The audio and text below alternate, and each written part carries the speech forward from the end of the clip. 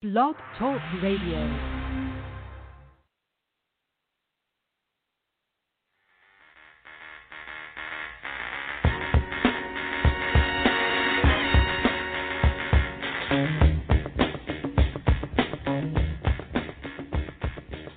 State of Arizona versus Jody Ann Arias, verdict, count 1.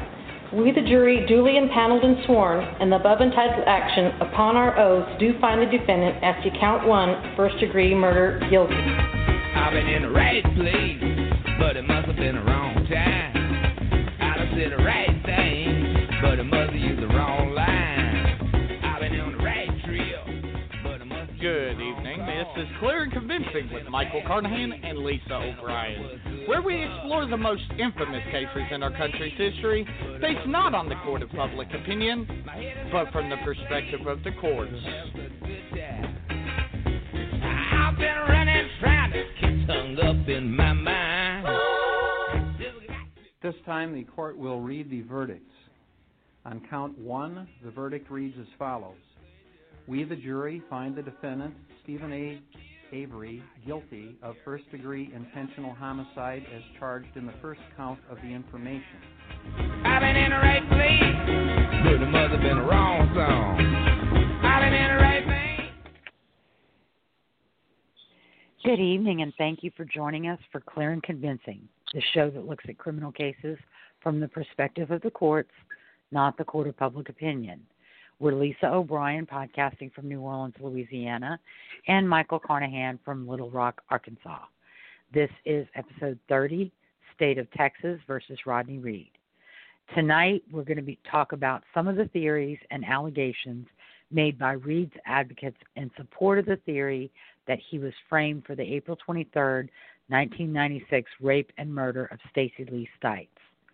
The majority of these theories have never been raised in state or federal post-conviction claims asserted by Reed, nor has any evidence ever been offered to prove them in any hearings. In spite of that, there are podcasts and discussion groups that focus on these theories and people who believe them to be true. We're a live show, and as always, calls are welcome. Our phone number is 347-989-1171. And you can also message us because we are live on Facebook right now. And good evening, Absolutely. Michael. How are you? Good evening, Lisa. I'm doing pretty good. You forgot to mention we're also live on YouTube, so like, comment, share, subscribe, all that good stuff. If you want to, if you want to get your opinion heard, feel free to comment, and I'll definitely bring it up to Lisa's attention. But I'm doing great, Lisa, especially with what we're going to do tonight. I'm enjoying getting some of these theories, so to speak, out of the way, and, maybe getting people a little bit better understanding. In my experience, we can keep trying, but there are people that are just invested in his innocence as they claim we're invested in his guilt. Right. And absolutely. so they're never gonna listen or see the flaws or the other side. And this has become one of those topics. OJ was headed there. This is becoming, I guess, the best correlation I could come up with is West Memphis 3, where you're either so convinced that they're innocent or you're so convinced that they're guilty. There is no in between, and it's become a polarizing topic. Pretty much, yeah. Now, I have to say, as I said initially after the 2020 episode, the reaction of at least my coworkers was that there's a lot missing from that 2020. There's a lot they weren't telling us, and he's got to be guilty because they hardly said anything about him. They focused on this other guy and a crime that happened 11 years later.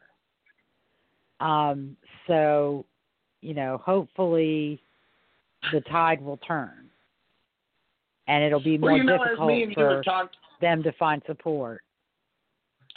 As you have talked many a time, Lisa, shows like 2020, Dr. Phil, and these other shows and these documentaries that have been made about this case, they're there to do their objective. They're there to either make you believe the guilt or the innocence. And in a lot of cases we've seen recently, as far as the media goes, it's the innocence. So, they are doing their job. They're not there to be fair and balanced, so to speak. Right.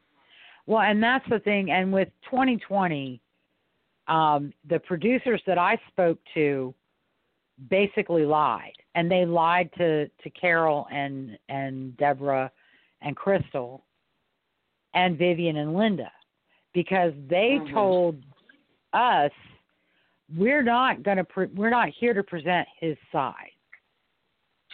And then that's basically what they did, because they focused on Jimmy Finnell, and they focused on the allegations against Jimmy Finnell, and they did not tell the truth about Rodney Reed.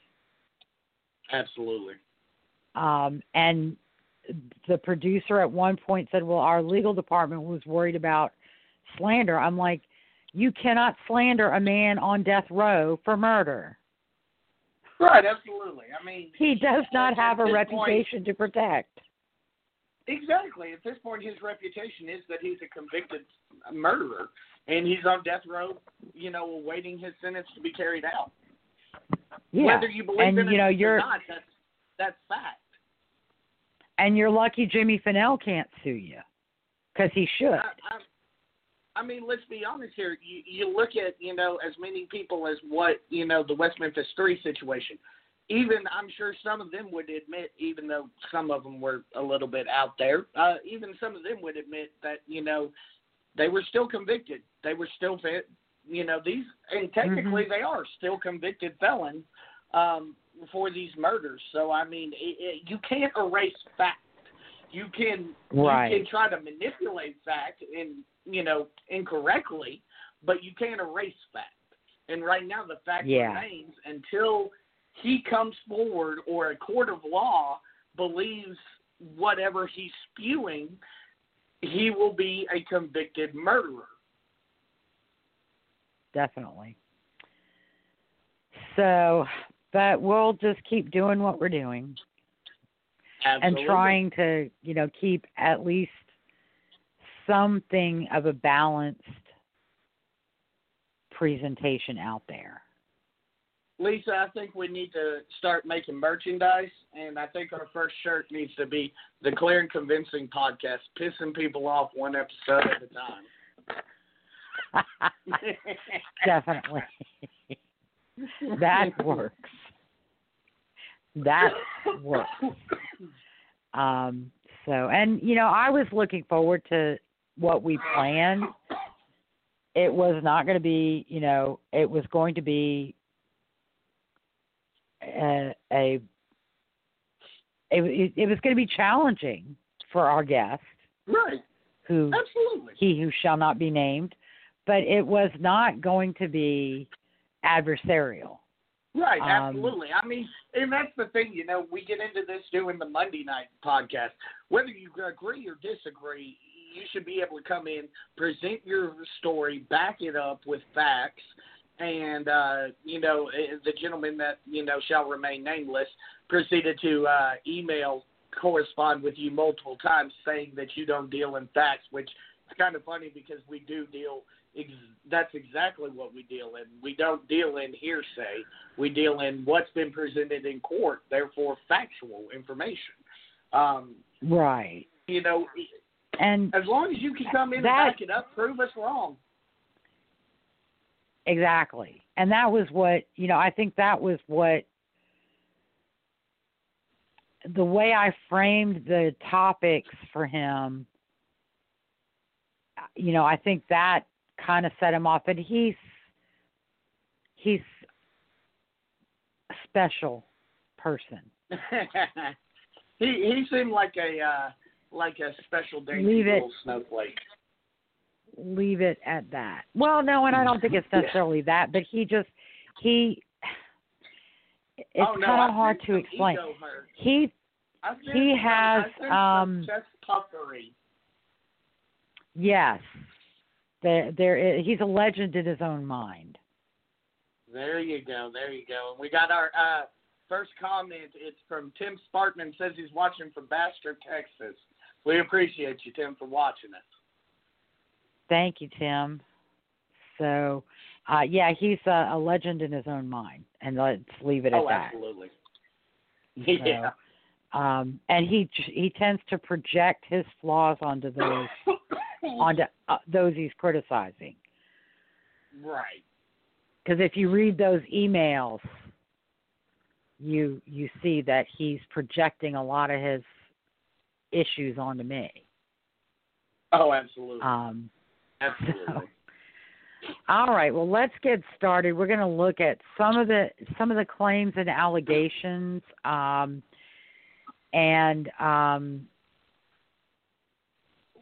basically, I'm going to try my best to do justice to them. And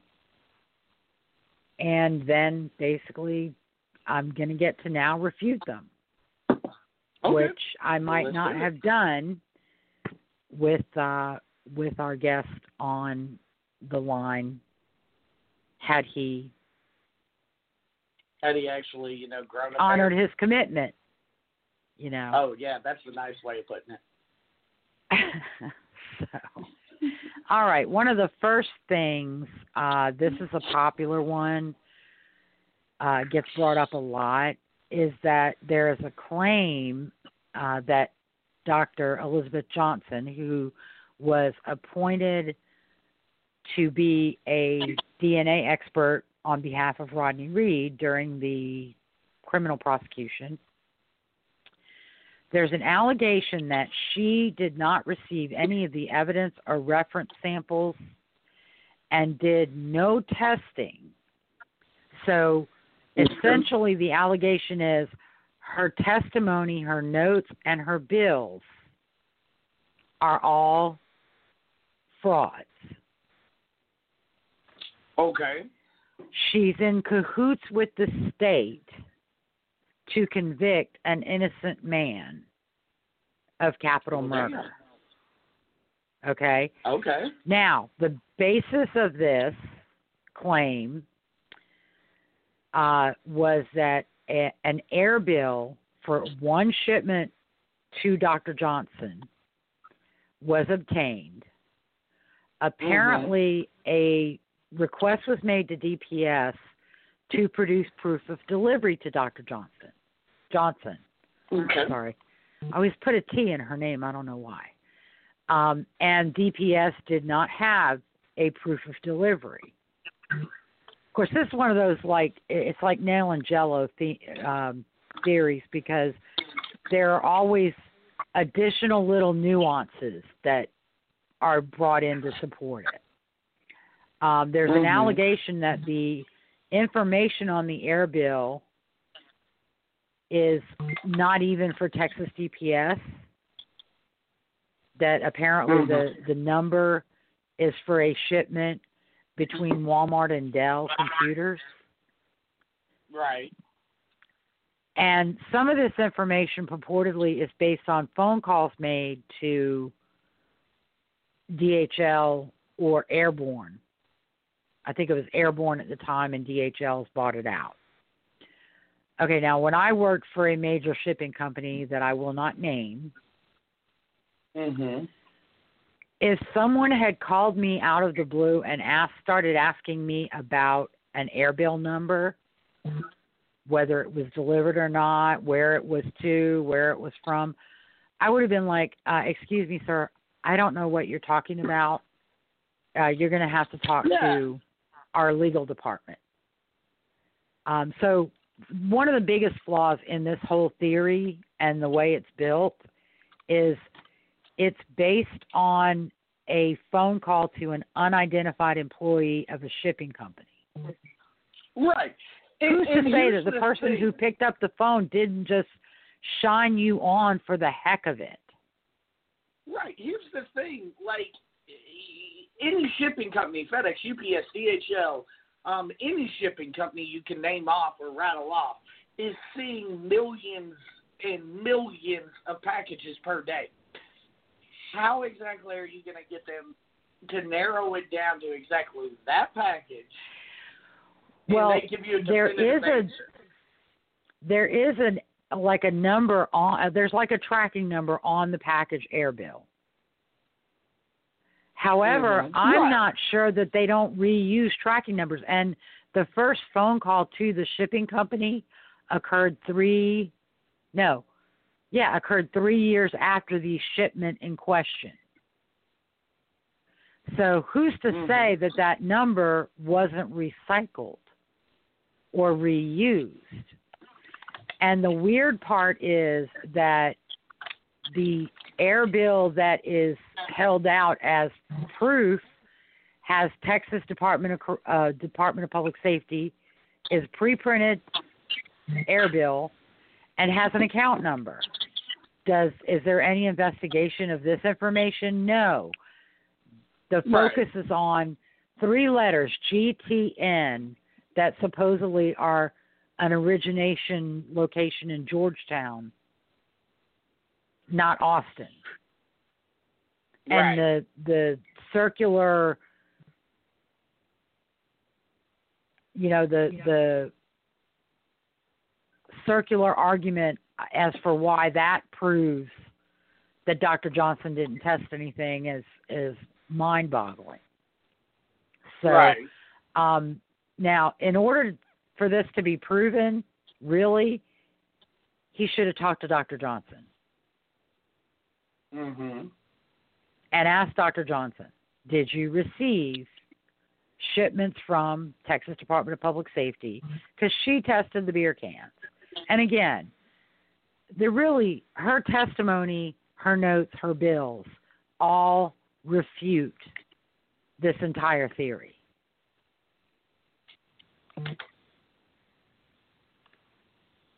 I mean, simple as that. Everything at trial refutes that this is true. So the theory is false. The testimony at trial has not been refuted because the theory does not refute it.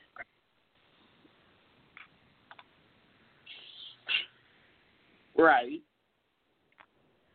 So, and now 2 additional experts, post-conviction experts, one who was actually a post-conviction expert for the state, and the other one who was a post-conviction expert for Reed.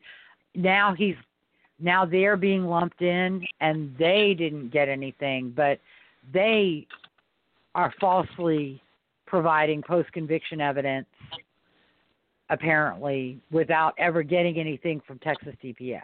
Although what they were supposed to have gotten is unclear. Okay.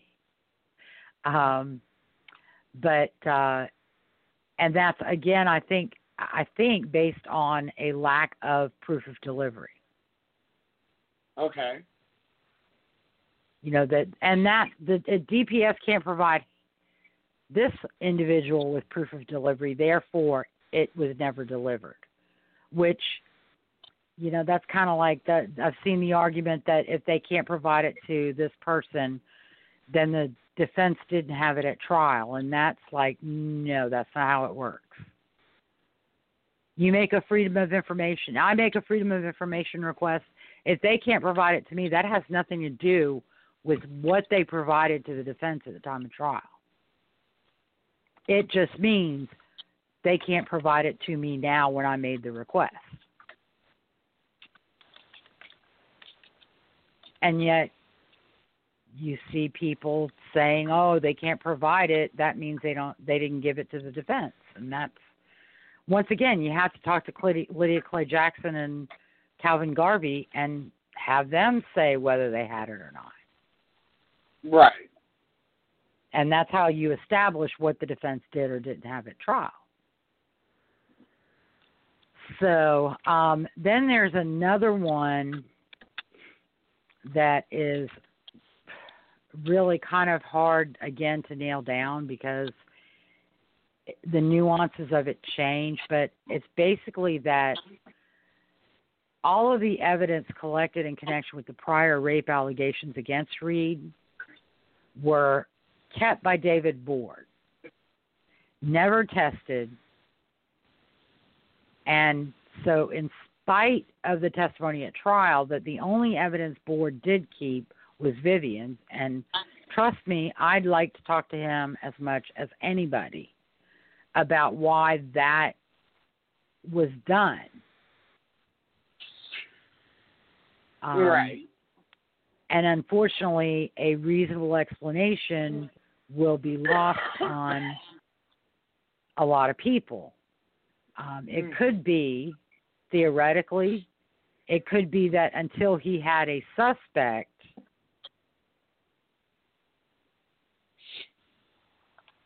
he didn't want to risk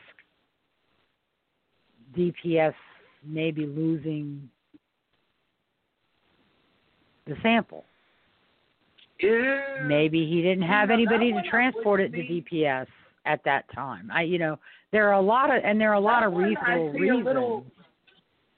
That one I can say, Lisa, that I would see a little bit of an issue with, and the only reason why I say that is I go back to OJ, and when the DNA in that case wasn't handled correctly, it turned into a big deal. So I can kind of see why this would be a big deal.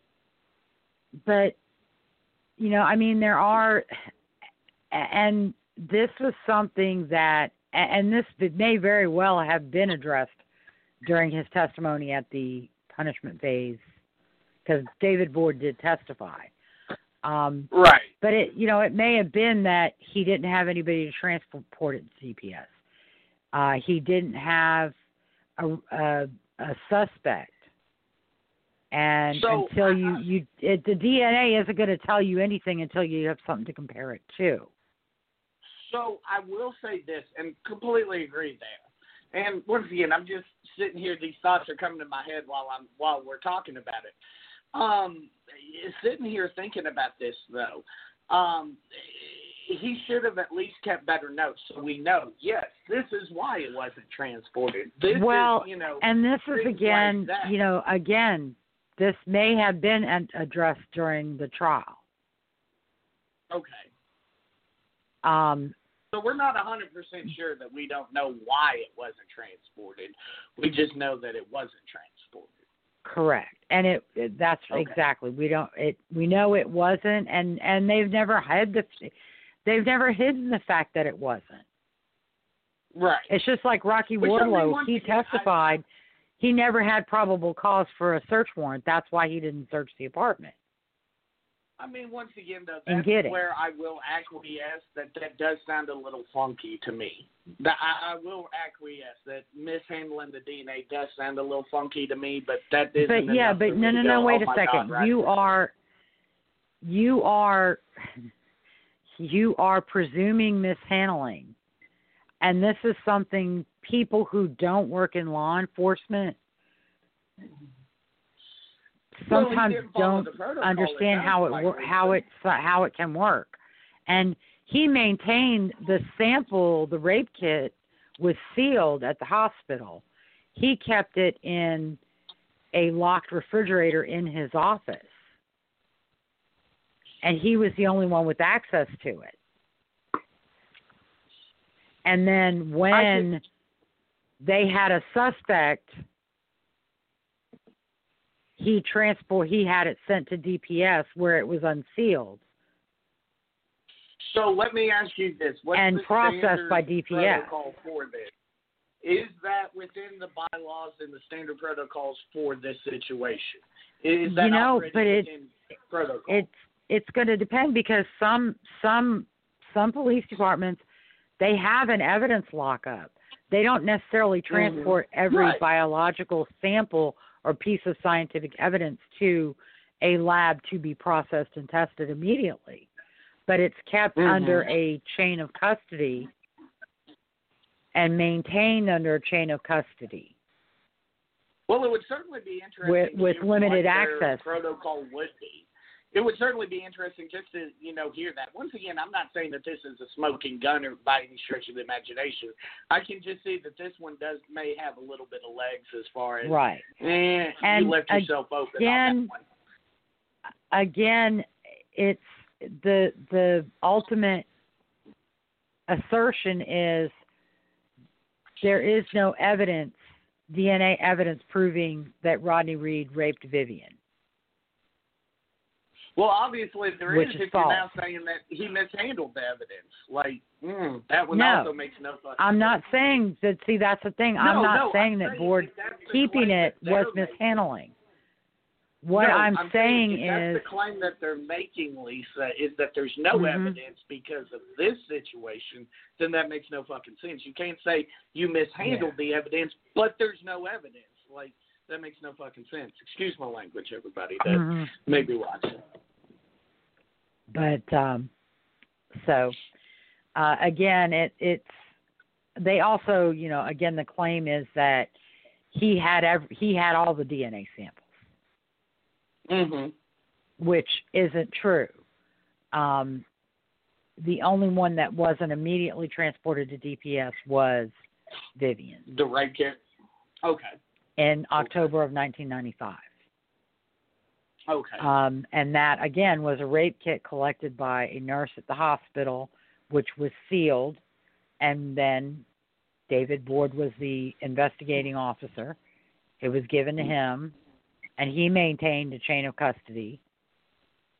So, and again, what's the ultimate assertion? That he used that to plant evidence? Well, how is he going to know that it's Rodney Reed? Right. If it was never that's tested. A very good point as well. You know.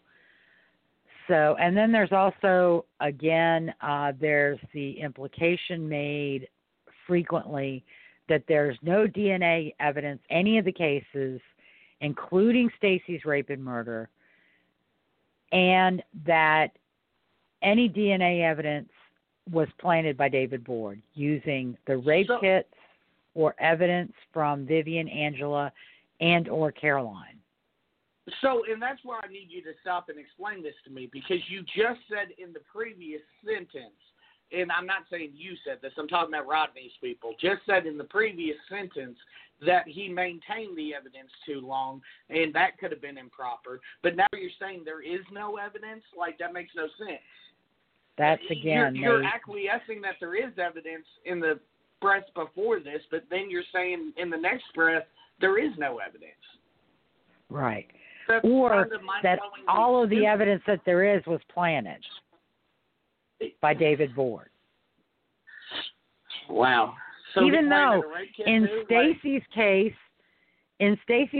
David Board never had access, custody, or control of any of the evidence collected in Stacey's case. Yeah, that one makes no sense. The first part, whether, and that's just because I want to know what the protocol is on that. But other than that, this just makes no freaking sense. Yeah. So, and then in this day and age, there is a lot of negative information, false, misrepresented about Vivian, Angela, Linda, Connie, and Lucy, and sometimes Caroline, sometimes not. Mm-hmm. That I think is really just ridiculous, and yet this is not just a single person. This is all of Reed's advocates, including his brother Roderick. They denigrate Vivian. They denigrate Linda, Connie, and Lucy. They're liars. They're part of the conspiracy. All this BS. And yet we're supposed to believe Connie Lear. Right. Like, no sense. We're supposed to hate Jimmy Finnell for what he did to Connie Lear. But, Rodney would never do anything like that. Yeah, and then there's also, again, the kind of double standard. Jimmy Finnell's only been convicted of one thing, but he's accused of being a serial rapist. Now, and he's accused. Also, I want to point out, want to point out that none of us are Jimmy Fennell apologists by any stretch of the imagination either. We're just kind of sitting here saying, you know, why are you freaking accusing him of something he didn't do? There's plenty of reasons to call him a douchebag. You know, and I'll say I believe Connie Lear. Right. I believe her. Right. I don't think that she's lying. I don't think she's trying to get attention. I don't call her a liar. Right. But these Reed advocates, they do that to Reed's rape victims. And they all because Reed was not tried for their rapes. That doesn't mean the crimes did not occur. And that doesn't mean the DNA linking him to those rapes doesn't exist.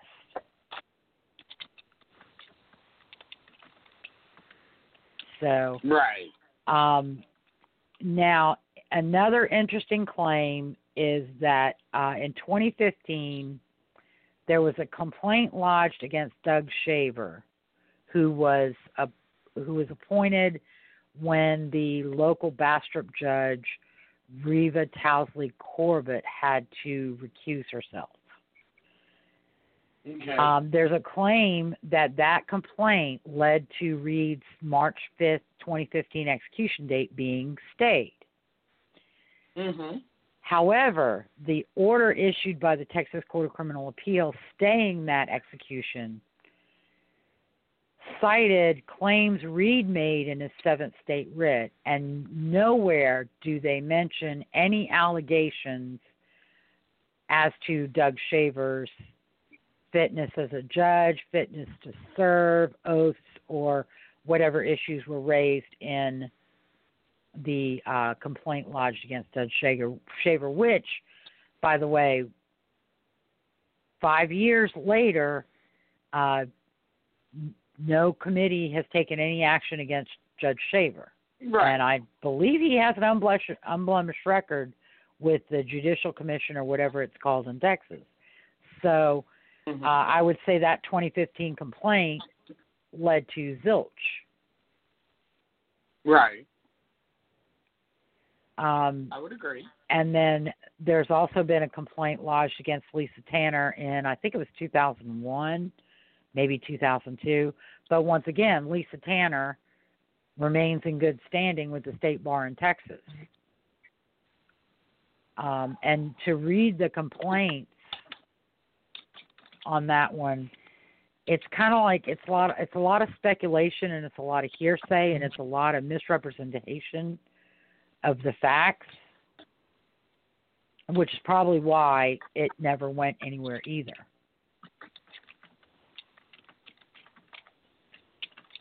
Right. And then there's also a claim, this comes from one of Reed's family members, who allegedly is so terrified of the Bastrop authorities that she will not testify.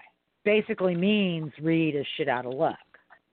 Because if she won't testify to this in a court and prove that Rocky Wardlow, Ed Salmella, Jimmy Fennell, David Board, and Curtis Davis were all in cahoots and were gathered around Fennell's truck the night Stacey was murdered, or the night before Stacey was murdered, then, Rodney Reed is never going to be proven or exonerated.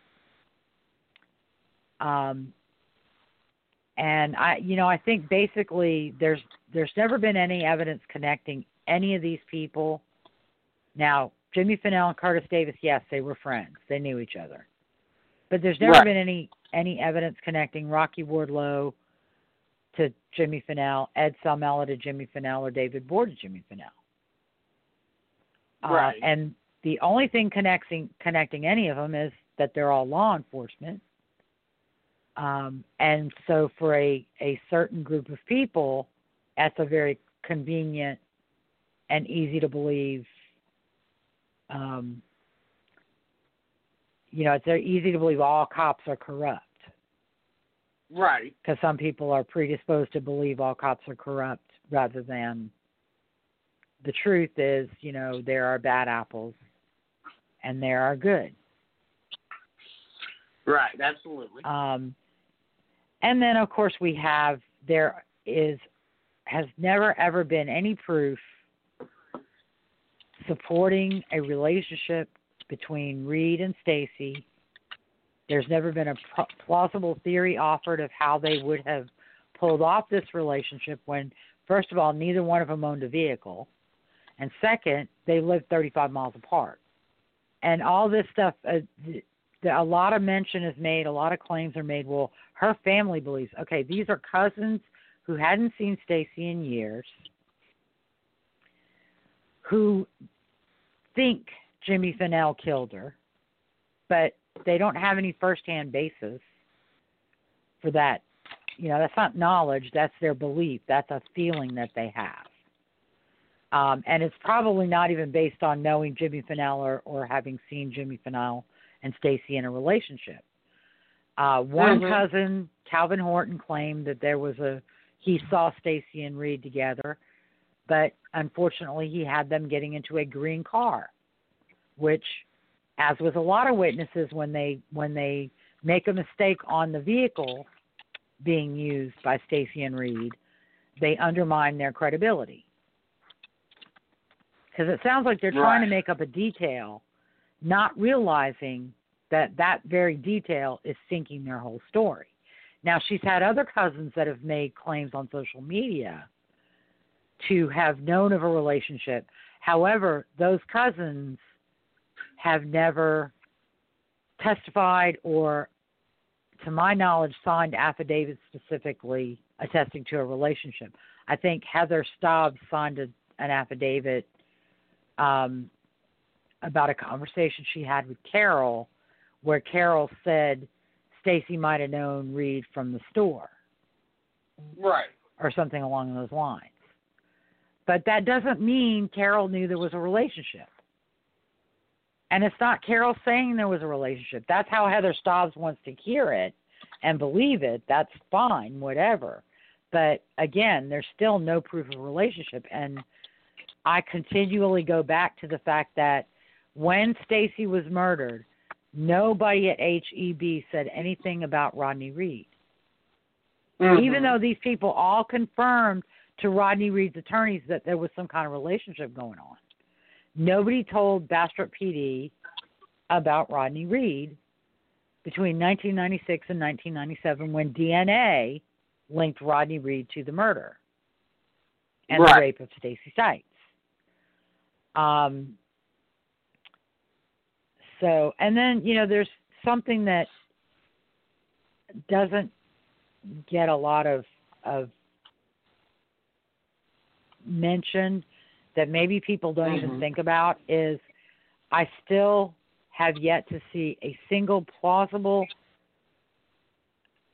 explanation that would support the claims that multiple officers from multiple agencies risk their jobs to cover up a murder committed by a rookie officer.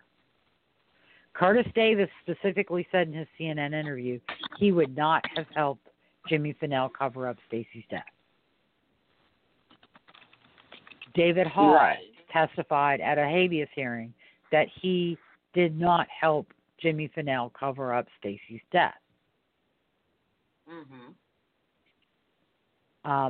You know, there isn't, and there's no evidence connecting Jimmy Finnell to any of these other officers that would support or provide a plausible explanation as to why they would help him cover up a murder. Right, absolutely. It makes that it literally makes no sense to me. You know, it would take a massive cover-up, and a lot of people would have to be involved, in my opinion. And you're talking about the more people involved, the more potential you're going to get a weak person who would turn around and say something. You know, I call him a weak person, but, you know, somebody that under scrutiny would talk. And, you know, they must have done a damn good vetting process because nobody's talked in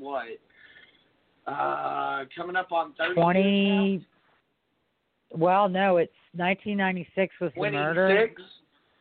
Oh, yeah. 96? And that's another Okay. thing, too, that So absolutely 24. makes absolutely no sense, is why would they not have arrested Reed on April 23rd, 1996, gotten a warrant, gotten a biological sample out of him, and immediately connected him to the rape and murder of Stacey Stites? Right. Why would they wait almost a year? If they're going to frame That somebody, they're going to frame them makes and get it done. absolutely no sense. They're going to frame somebody, they're framing them right away. They're not letting a year go by. So, and then there's also, I mean, the Reeds didn't come forward when HEB was offering a reward. Right. They had the secret affair. They had the alleged threats against Rodney Reed. Why wouldn't they go to HEB? Why wouldn't they go to police and say, hey, he was having an affair. Jimmy found out. Jimmy threatened him, threatened her. And, you know, frankly, again, and I think other people have brought this out, Jimmy Finnell, why would he kill Stacey? Why would he not have shot Reed? Right. I mean, here's the thing. You mentioned, you know, why wouldn't the Reed family have come out whenever HEB offered the reward? Well, I mean, you're talking about a claim that wasn't made until, you know, we've gone over this a few times, but I may be misconstruing what I remember. But a claim that wasn't made until they were at trial, or until, yeah, I don't believe you said it was even brought up until trial. You know, it was one of those things out of left field. I could be wrong on that. But I know it was definitely after several attempts to use other stories. I think there was an ineffectual attempt to say there was some kind of an affair when they were trying to get Reed's bail, either get bail reduced or get bail set. Right. And Sandra Reed claimed that Stacey was a girlfriend of Rodney's. Mm-hmm. But it didn't really go anywhere beyond that. But I think that's where the hair testing came in. Right. So that in the event that they tried to make that claim at trial, the state would have the hair testing that proved they were lying. Because that was one of the things Chris Aldridge said later, was they used to drive around smoking crack. And the hair test proved Stacey didn't have drugs in the last 32 months of her life. Plus, she had a clean drug test when she was hired by HEB, and her tox screen at autopsy was clean. Mm-hmm. So... Well, not to mention, I mean, there's several tales of somebody that's actually doing, you know, the hardcore drugs that they were saying that she was doing. You know, there's several tales. You know, we've actually talked with her mom and her sister on a previous episode before. They would be able to tell if their sister and their daughter was on these hardcore drugs that Rodney's family has, you know, accused her of doing and things like that. Like, come on now. I don't buy that for a second. I get that. You know, I agree with that as well. So, so then another thing, there was a prediction back in around 2018 that there would be some misfortune to befall Bryce Benjet. Some of Reed's advocates were unhappy with Benjet's representation. That sounds more like a threat than a claim. Well, you know, it was. The individual tends to talk in hyperbole, and is very dramatic. And so, you know, I think it was an effort to be dramatic. But the funny thing is, the precise misfortune was never specifically identified. Right. And 3 years later, it hadn't happened, unless living in Queens and contributing to the Queens County Catch and Release program is a misfortune for Bryce Benjett, but I don't think somebody like Bryce Benjett has a problem with letting criminals back out on the streets. Hey, maybe so, I think maybe old Bryce fell and twisted his ankle, and that was the misfortune. Maybe so, but I haven't seen him limping. Oh, true. So, but and he was even featured. I think he was featured on the 2020 episode. Oh wow, Chrissy! Even though he wasn't representing Reed any longer. I want to point this out there was to also you, a claim. Lisa, this out to you. We got a comment from Chrissy here on Facebook. Said she's watching from Nova Scotia. So I believe that's Canada. Wow. So we're international tonight. Yay. Cool. I think it's pretty cold up there too right now, huh? It's pretty cold in Arkansas. Stay warm, Christy. It's cold in Canada. So, yeah, we were in the 70s today. So the temperature's gonna come down because we got some rain. Right. Another claim made was that Judge J.D. Langley, who is now presiding over Reed's case, would be criminally charged in connection with his part in the execution of Larry Swearingen. Once again, 2 years later, that hasn't happened. So I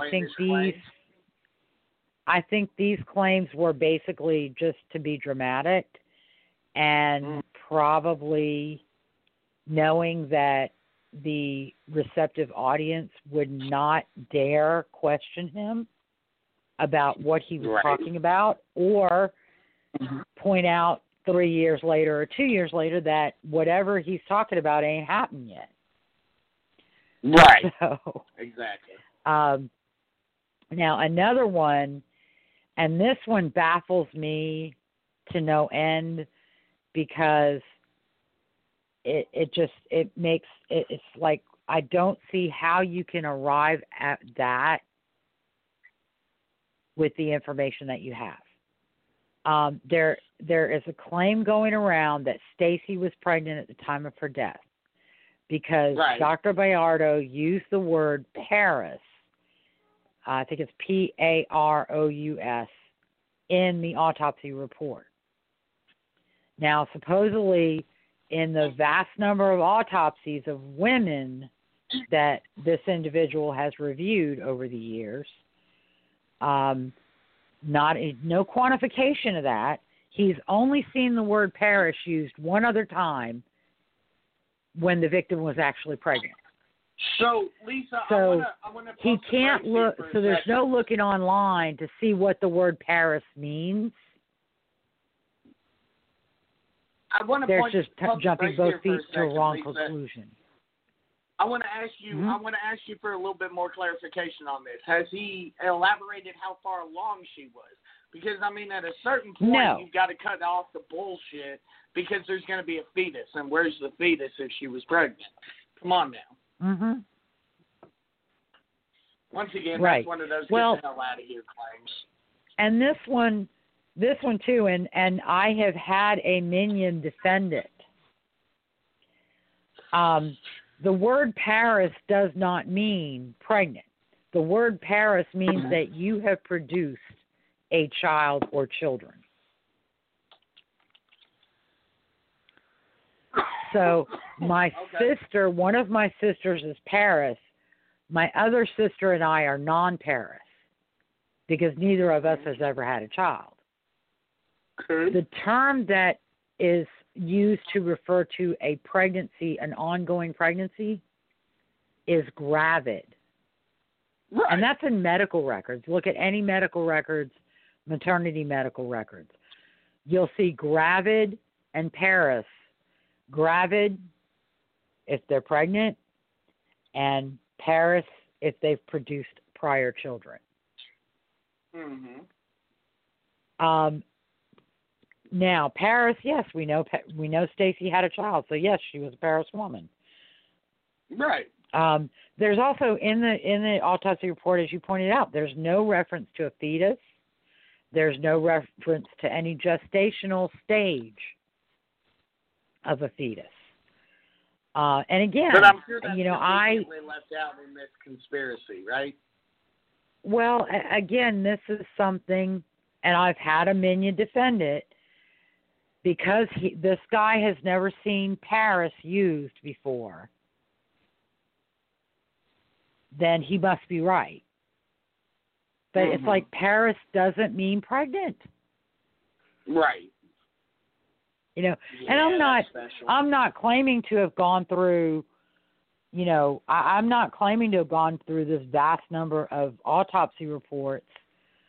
In fact, my experience with autopsy reports is admittedly somewhat limited.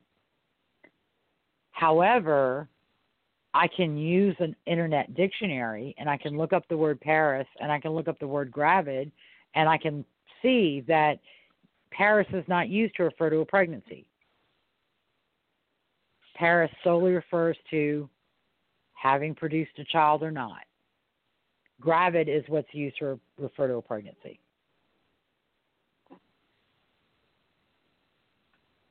So this is another one. He's claiming Stacey's pregnant, and he's claiming Carol told him she was pregnant. He's claiming that he confronted one of Stacey's sisters. Once he said it was Deborah. Another time he says it's Crystal. And she went white as a sheet, and she didn't say anything, whichever sister it was. And, frankly, I want to say she probably went white as a sheet and didn't say anything to you because she couldn't believe that you had the audacity to say something like that to her at a hearing for the man who murdered her sister. It could have been sheer shock at what you were saying, not an acknowledgement or an affirmation. So, but yeah, that one's another crazy thing. I'm looking for.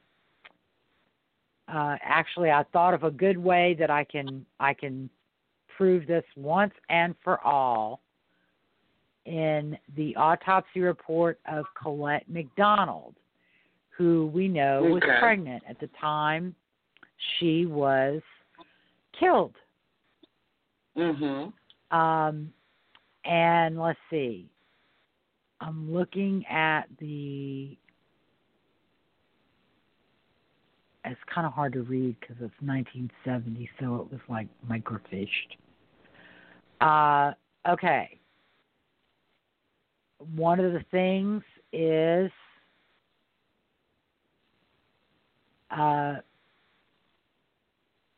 recovery of a fetus, measured from crown to rump and weighed, identified as male. And let's see, I don't see the word Paris or gravid, but it's very difficult to read this autopsy report. So,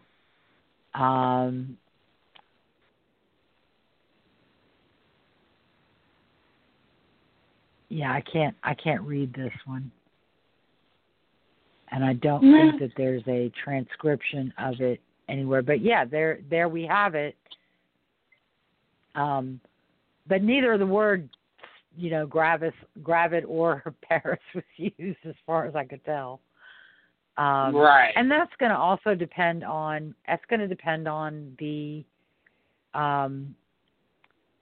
medical examiner. Right. So, but yeah. Anyway, this is gravid is the term used, and an internet dictionary would have basically cleared that whole thing up. So, and then there are also a lot of wild claims regarding the death of Ed Salmela. And most of it's based on hearsay statements from Paul Alexander and assertions that the weapon used to kill Ed Salmello was turned into the police department when Ed Salmello was fired. But no documentation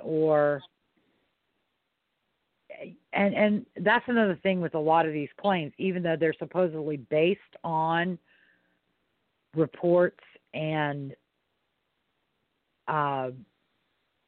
documentation, seldom are those reports or documentation ever offered to support the claims. Right. And most of the time they're based on statements made by people to the proponent of these claims. So this was another one. There's, Paul Alexander claims that he took the guns in and the gun that was used was one of the guns that he took in, but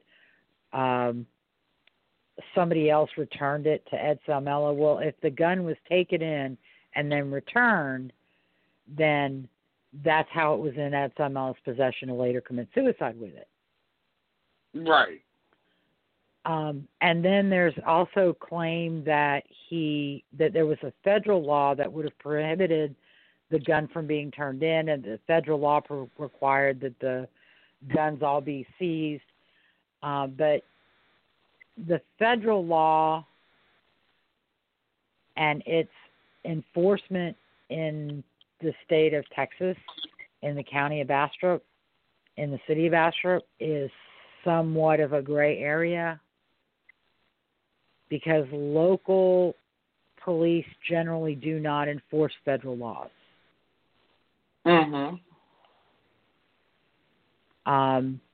Unless there's like a joint task force with federal and local law enforcement, like drug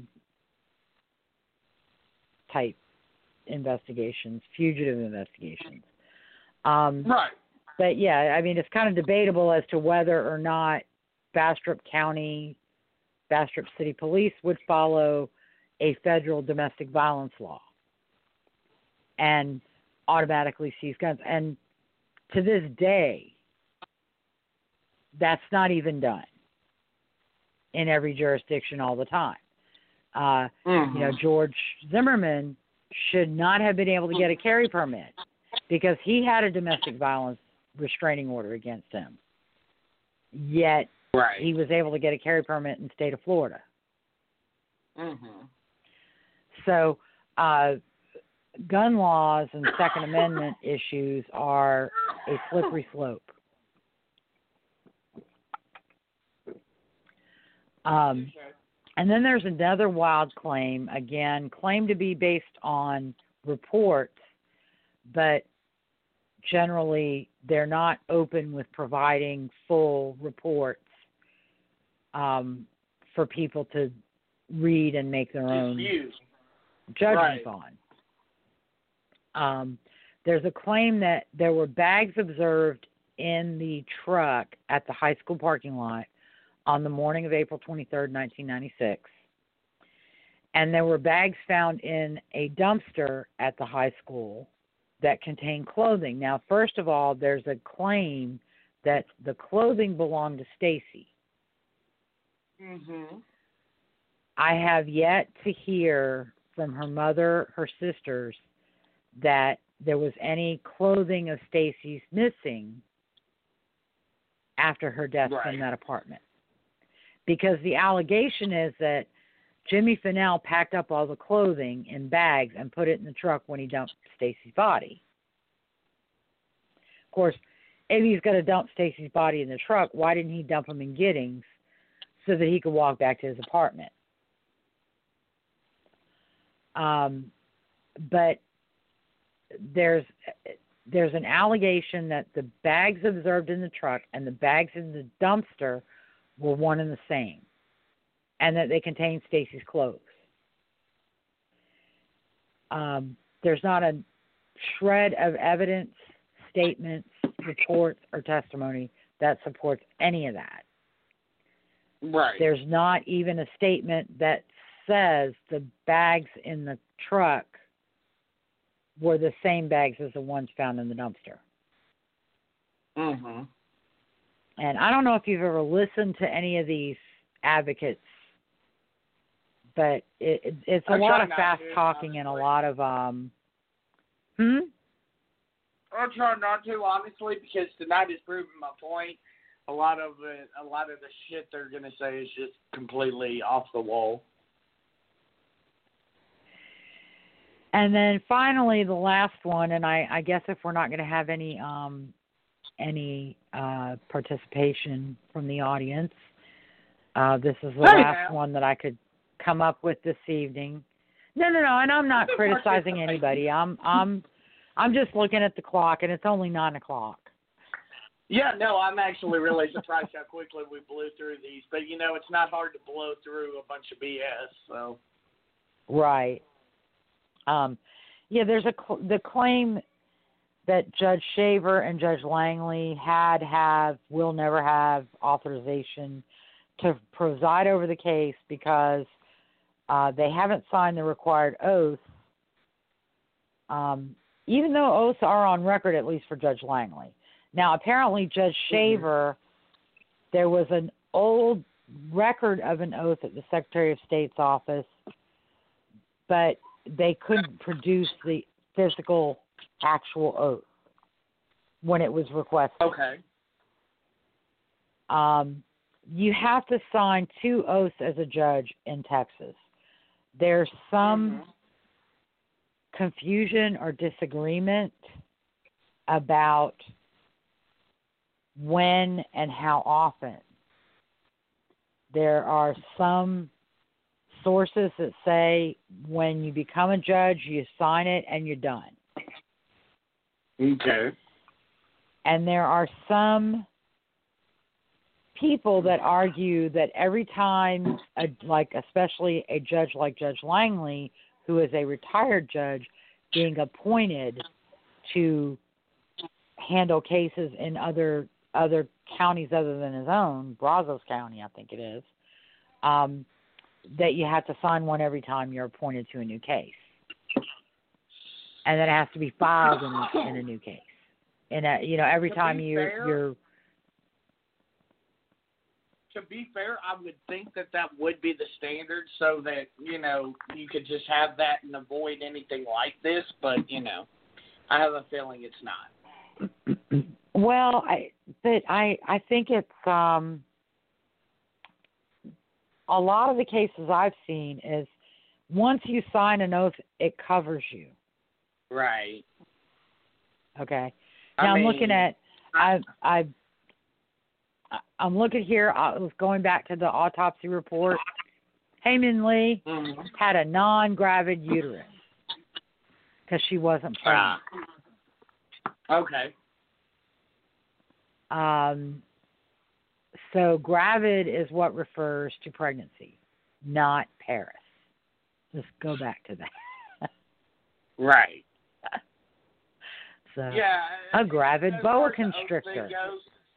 As far as the oath thing goes, I don't think anybody's oath is defined by borders of cities and counties and, even states. But, hey, it is what it is.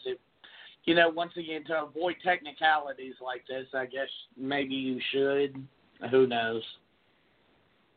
Well, but I don't think that I don't think that just because somebody thinks that's what you're supposed to do. Some Joe Blow off the street, and that, judges, since Joe Blow off the street thinks this should be done every year, we're going to start doing it every year. Right. I mean, once again, I think in a lot of cases, at least here in Arkansas, judges are elected. So, I mean, if it's a situation where, hey, why don't we just do an oath of office every time like you do any other elected official?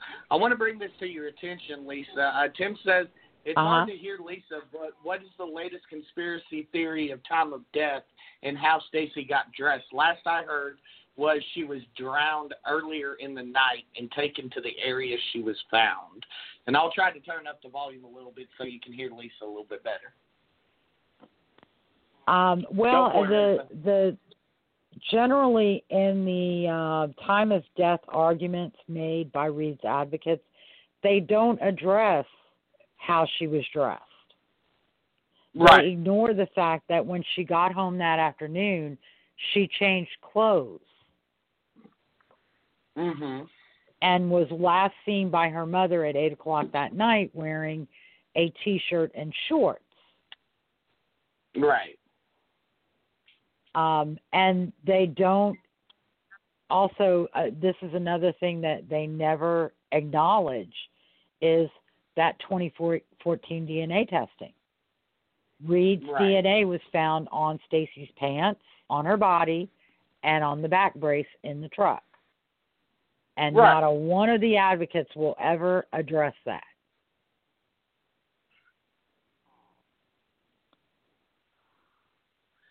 You're jumping too high, Lisa. You're setting your expectations too high.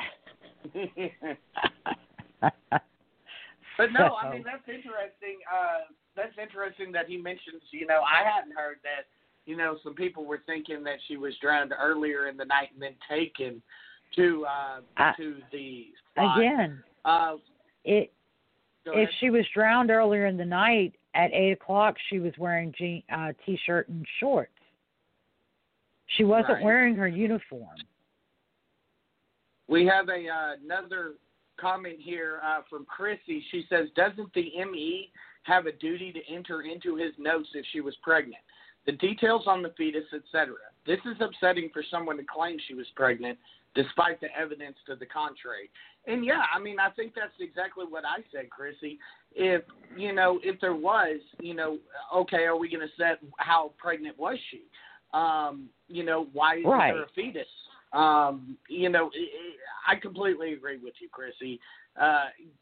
They need to get out of here with that claim, and I wish the gentleman that was supposed to be on here that shall remain nameless would have been here to face me for that one, because I would have called him a moron. I'm going to be honest about it. And, like I said, it's if she had been pregnant, that would have been documented as part of the autopsy, and it wasn't because she wasn't pregnant, because the person who's claiming she was is basing it on a word he doesn't know the meaning of. Right, exactly. And he's never bothered to investigate the meaning of that word. It's so funny that this individual prides himself on dealing in facts, and yet he's establishing he doesn't know fact what those facts mean by misusing a word.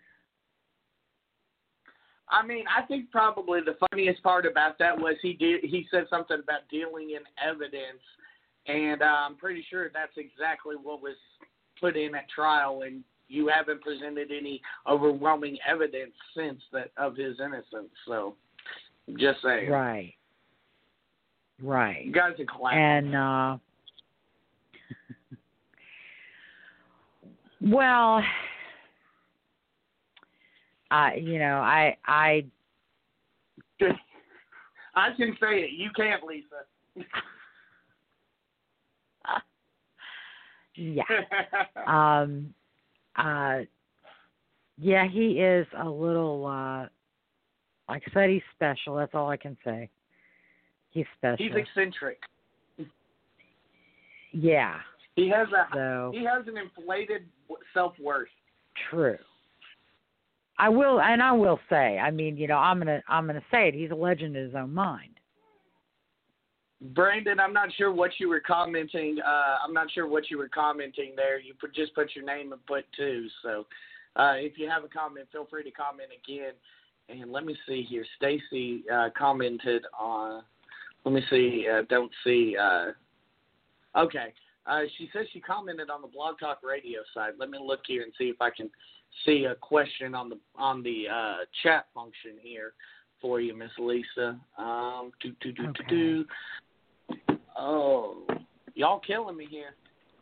Because now I got to remember the password. Oh, killing me. You want me to look? No, it's okay. Yeah, I'm not going to try to get locked out. If you can, please comment on the live video. I apologize.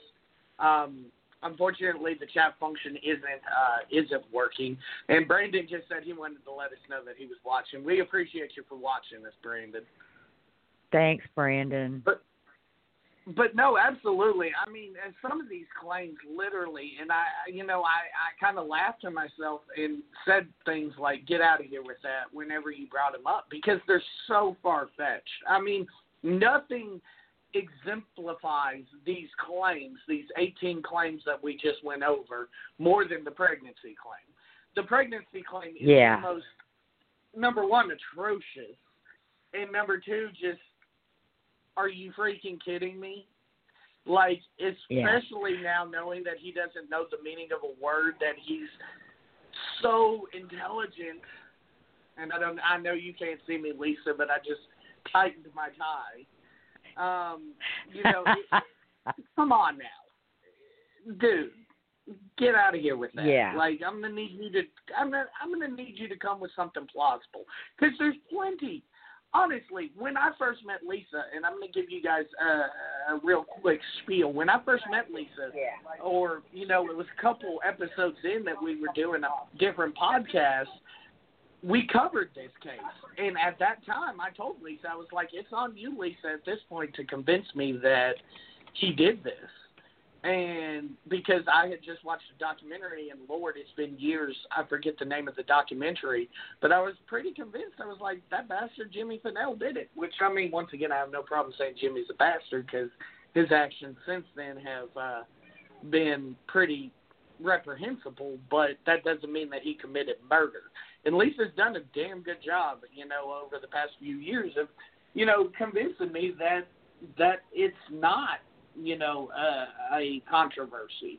It's not a situation where we need to sit here and think. I mean, if you look at the facts here, Rodney Reed is where he needs to be, and this sentence needs to be carried out, in my opinion. But like I said, the pregnancy claim, like, there is so much that you can put out there, and like I said, that would make me question, okay, well, kind of like the DNA thing. Okay, what's the protocol there? I would still like to know what the protocol there is, and if this dude screwed up. But, then you counterbalance that with some idiotic theory about pregnancy. Like, these people. And, that another thing, too, is that sometimes these theories and these alternative scenarios are not really... They're not meant to prove anything one way or the other. They're merely meant to distract from the real issue.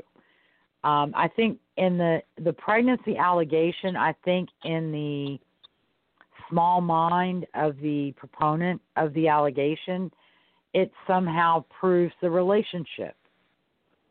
Right. And there's great fun in this person, or great satisfaction in this person, saying that Stacey was about to deliver a mixed-race baby. Right. I mean, and let's be honest, that would have been the smoking gun. There would have been nothing else that could have been done. If you can present a mixed-race baby, and that baby has Rodney Reed as its father, and there's a DNA test done on that, okay, bingo, bango. But guess what? Now it's awful convenient that she was pregnant, but she lost the baby, or, she was pregnant at the time. Come on now. Like, dude. Right. No, and again, this is, and it's an allegation that she was pregnant that is entirely out of whole cloth. Because the proponent doesn't understand a word. Right. The proponent believes a word means something that it doesn't. And, like I said, one of the minions defended this with me. And I tried to explain multiple times, I'm saying this because Paris doesn't mean pregnant. Gravid means pregnant. Right. Oh, I was able to get in on the you were? talk radio page, so I've posted a response to Stacey. Okay. That is a great point. If they were going to frame him, why would they not frame him with evidence that he was near the scene that night? Why didn't they have solid evidence that Stacey left at 3 in the morning? I've often said if Jimmy really did commit the crime, he would have been more, he would have found a way to be more sure about Stacey leaving. Mm-hmm. And, people make a big deal of, him not being able to say for sure, but being able to say her habit, and them not talking to anybody else. Well, when you live with somebody, that's the only person that's going to know your habits. Well, and your routine. Tim, with his unique perspective, being from Bastrop, says, unfortunately, Reed was a drug dealer / user in '96. Every skinny white girl seen with Reed back then is now thought to be Stacey. And, right. That's interesting, that's what we've come to is, oh, well, that was Stacey, and Lord Jesus, help me. Lord Jesus, help me. So, but, no, I mean, that's, and, Jimmy's going to be the only person that's going to know what should or shouldn't be in the truck. Absolutely. Nobody else is going to know that. And for people to criticize the police for, asking Jimmy, it's like, he's the only one that's going to know. It's his truck. Yeah, it's his truck. I mean, he and Stacey are the only two people that use it on a regular basis. Of all the things we brought up tonight, and, I mentioned that there's plenty of stuff out there that would make one question. Jimmy's behavior post there. I still question his behavior post murder just because, why the hell did you sell the truck so quickly? You've made a good point that, do you really want to hold on to something that, was Correct. Involved with this situation? But, that still Correct. is something that would make me go, But then you counterbalance it with these claims, and you're like, oh, my goodness, Lord help you. Because you ain't got a brain cell. And you know what, though? You got to understand, you probably maybe don't see it. He's damned if he did, and he's damned if he didn't. If he held on to the truck, it would be a souvenir of the crime. Oh, good point. Good point. Just like I said, if they had searched the apartment, if they had gotten Jimmy's permission or consent, and they searched the apartment and they found absolutely no evidence of any crime having been committed there, they would have been accused of not looking hard enough. Well, because they didn't tear up carpets, and they didn't tear out baseboards, and they didn't tear up walls. So they didn't try hard enough to find evidence. I'll say this much, and I know it's not the cop's job to do this, but it would leave a lot less wiggle room for the potential things that actually do make you stop and go, You know what I'm saying? So had they actually searched and found no evidence, or, had he not sold the truck or what have you, I feel like there would be a lot less wiggle room for controversy in this case. Well, again, I think there's always going to be something. If it wasn't those things, there'd be something else. You know, it would be. They would accuse Andrew Cardenas, Stacey's work buddy, because he waited like 2.5 hours before he tried to call or have anybody call Carol. I also want to point out this fact, and I'm going to say it's a fact. because I'm just going to be completely transparent with you guys, and you can feel free to send your hate tweets to me, because I'm sure Lisa's not going to agree with this. But one person I don't blame for making these stupid, outlandish claims is Rodney, because I'm just saying, if I'm on death row and I know I'm going to die, I'm going to do everything I can to save my life. I blame the people that are enabling this situation and causing this to gain traction. Like I said, if I know I'm going to be killed, I'm going to do everything I possibly can to save my life. So I don't blame him for trying to do everything possible to save his life. I blame the people that are actually enabling him to do it. Tim said, who would keep a vehicle that their wife-to-be was raped and murdered in? And I completely agree with you, Tim. The quickness with which he sold the vehicle kind of made me pause. And once again, I was watching a documentary at the time. Those are made to make you go, But, that's one thing I will say. I don't blame Rodney for trying his damnedest to save his own life, but, I blame the people that perpetuate his ability to do so, if that makes sense, Lisa. Yeah, it does, but I just don't know. I find it kind of, it's like Kolbicki, we talked about him last week. He says if I did it, I would cop to it. And it's like, bullshit. No, you wouldn't. Right. True. Who the hell ever's gone? What murderer do you know that's ever stood up and said, okay, yeah, I killed this person?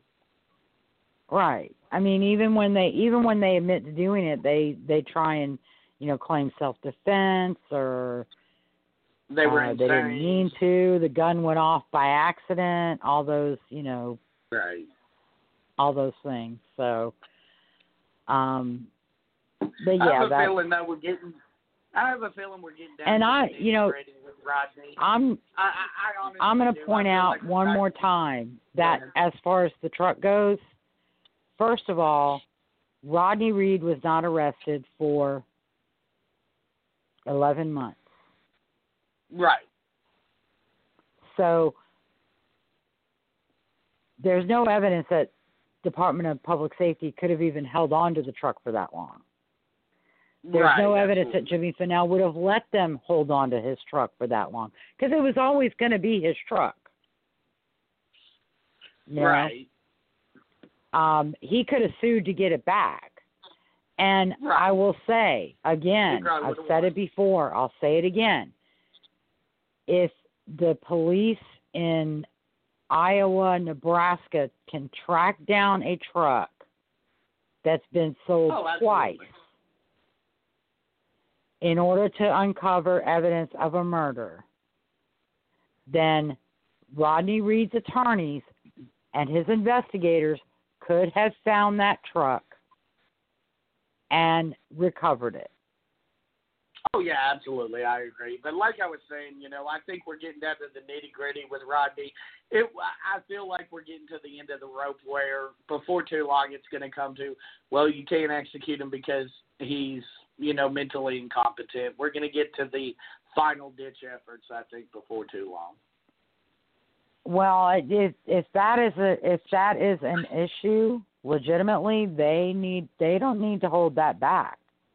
They should have pursued that already. That's usually the last ditch effort. He's overweight or he's incompetent. It doesn't work though. I know, but once again, it doesn't stop them from doing it. But of course, every news agency out there says that they're executing a mentally retarded person. Well, I mean, Brandon actually disagrees with me. He says, give this 10 more years and there will be 1,000 more conspiracies. So, I mean, maybe. I feel like it's getting to the point where they're getting so outlandish that they cannot have any more left in their back pocket. Yeah, I think when the hearings go forward and these witnesses are found to not be credible, and that's my prediction based on the fact that all of them waited 23 years to come forward. Right. I don't think Reed is going to have another successful round of habeas. Right. The time of death issue, and this is another thing, another problem that I have, is that the entire advocacy program for Rodney Reed involves recycling claims that have been raised and rejected. The beer can, Right. raised and rejected. The time of death, raised and rejected. He has yet to prove a relationship because every witness he's brought forward to date has been found not to be credible or reliable. Right.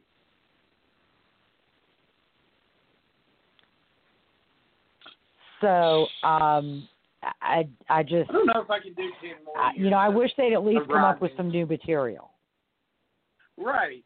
Well, I mean, and that's the scary part. Like I said, they're getting to the end of the rope with some of these conspiracy theories, in my opinion. And at this point, we're going to just keep getting more and more outlandish. Brandon says, not disagreeing with you. I've just seen this unfold from the beginning, and his supporters will say anything, hence they will make up anything. I can't disagree with you. Tim says, OMG, I bet prosecution wishes that they had the truck to run touch DNA. I bet Reed's DNA would be found for sure. The fact that it was sold so quickly helps Reed way more than prosecutors. Interesting point. Tim. And it's Never true. thought about it from that aspect. That is true. And that's why Reed's counsel did not attempt to locate the truck. Because it was strategy for them that's a to good point. complain about the right truck not being maintained. If Reed's DNA is found in that truck, case closed, we're done. It's already been found because it was found on the back brace that was in the truck. Oof. And this is another allegation, which is basically kind of taking an argument to an absurd place. They claim that somehow Rodney Reed managed to remove only his fingerprints from the truck without removing any fingerprints from Jimmy or Stacey. And they claim that's the argument the state made, that he was somehow, had supervision so he could see his fingerprints and managed to remove his but not theirs. Hey, that's not the argument the state made. Criminal. First of all, if you're worried about fingerprints, you're going to be careful of what you touch. Right. And if you are worried about fingerprints, you are going to be mindful of what you touch, and before you walk away, you are going to wipe down whatever you might have touched. Right. Of course, I mean, they always forget at least one spot. Stacey says she would have sold the truck as well. Yeah. I would have sold the truck. But like I said, the truck could have been tracked down if Reed's attorneys really wanted to examine it. The only thing, though, that still leads me back to, though, is, I mean, Tim's point is very interesting to me. If they could get the truck, why haven't prosecutors gotten the truck yet? That's my question. Because where the case stands right now, the prosecution isn't at liberty to test anything it wants whenever it wants. Well, that seems like BS. Why not? Especially not going out and finding the truck and getting the truck back, acquiring the truck somehow, and then running touch DNA.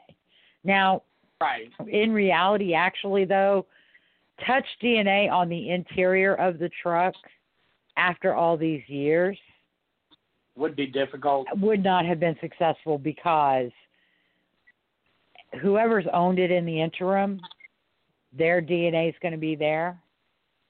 Right. The truck in the wintertime is going to be subjected to cold. In the summertime, it's going to be subjected to high heat. And those factors are destructive to DNA. Well, and Lisa, Tim says, I believe that now that the Stites family is going public, the Reed defense will start to crumble. We are going to see folks jumping off that bandwagon. I don't know. I feel like Rodney's gained such a massive appeal that people are willing to go out on their swords for this. I feel like they're willing to fight till the bitter end for this one, just because he somehow has gotten this, this following. Almost, although I can only compare it to West Memphis 30. Although I think that Carol and Deborah and Crystal are really great advocates for Stacey. Oh, absolutely. And they do provide a connection that is important. Mm-hmm. And I think they do provide.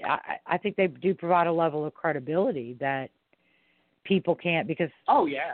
I imagine that 2020 episode, the impact might have been different if they had talked to 2020 at all. Mm-hmm. So it might have been even more skewed in favor of Reed. Right. Exactly. Oh. Well, Lisa, my brain's hurting. You ready to put a bow on her? Yeah, let's go ahead and call it a night, because it has been an exhausting few days. Oh my goodness, my brain is hurting after hearing some of this BS that they're coming up with. Yeah, and we'll have to look at these again at some point in time. Maybe look at all the issues that have been addressed and their outcomes. But we'll save that for another day. Real quick before we put a bow on it, I do want to get to these two comments. Brandon says, I'd like to point out how many people have pointed out that police officers strap their seatbelts without wearing them. I couldn't tell you how many black friends I have that do the same thing. No scientific evidence to support this, just saying. And Tim says, until they see the picture of a 12-year-old with bite marks on her face caused by Reed when he raped her. Just my opinion. And Tim says, thanks, guys, for all you do. Thank you for watching, y'all. Tim. Thanks for listening, watching. It's really great. And I want to say that the stuff about police officers, the actual investigation, I think the theory was that Reed pulled Stacey out of the driver's seat, out of her seatbelt, and then just didn't bother to unhook it and wear it himself. Okay. Because it looked like, and police do it, but you and I have talked about this. Yeah, police probably do it in their patrol cars because they, have to exit the vehicle quickly. Yeah. However, in their private vehicles in a state where seatbelt use is mandatory, they wear them. And this is police officers. Actually, again, these are advocates for Reed, police officers who are basically providing the public with false information. Absolutely. Because if you do it in your patrol car, do you do it in your personal vehicle? And if you're doing it in your personal vehicle now, with everything we know about what seatbelts can do to save lives, you're an idiot. Pretty much. So, but again, that, and Stacey wasn't Fennell. Right. And another factor that they don't acknowledge is that the position of that seat was not conducive to someone of Stacey's height driving it or someone of Fennell's height driving it. But it fit perfectly for a person of 6'2", like Reed. And the mirror was adjusted perfectly. And yet they can't explain that either. So they concentrate on the seatbelt. And that's, again, it's bait and switch. It's distract. It's throw as much bullshit out there as you can to hope nobody notices that there's no substance to anything you're saying. And that is basically what it all comes down to. So, all right, let's call it a night on that note. Thank you for listening to Clear and Convincing. Thank you for listening to Clear and Convincing with Lisa O'Brien and Michael Carnahan. If you like our show and want to know more, you can find us on Facebook. Go to our blog at clearandconvincingpodcast.wordpress.com or follow me on Twitter at O'BrienLN. Join us on Tuesday, February 9th, 2021 at 8 o'clock p.m. Central for episode 31, State of Louisiana versus Gregory Harris. We'll look at the February 2009 murder of attorney Chiquita Tate in Baton Rouge, Louisiana. Her body was found in her office, and she'd been stabbed multiple times, and the office showed signs of a fierce struggle between Miss Tate and her attacker. During the investigation, it was discovered that Miss Tate's husband, Greg Harris, tried to plant evidence in a seedy neighborhood, and there was DNA evidence that linked him to the crime. We'll talk about the evidence against Gregory Harris, his trial, conviction, and direct appeal. We'll also talk about the post-conviction claims raised and the outcome of his state post-conviction litigation. Until then, have a great week and stay safe. Good night.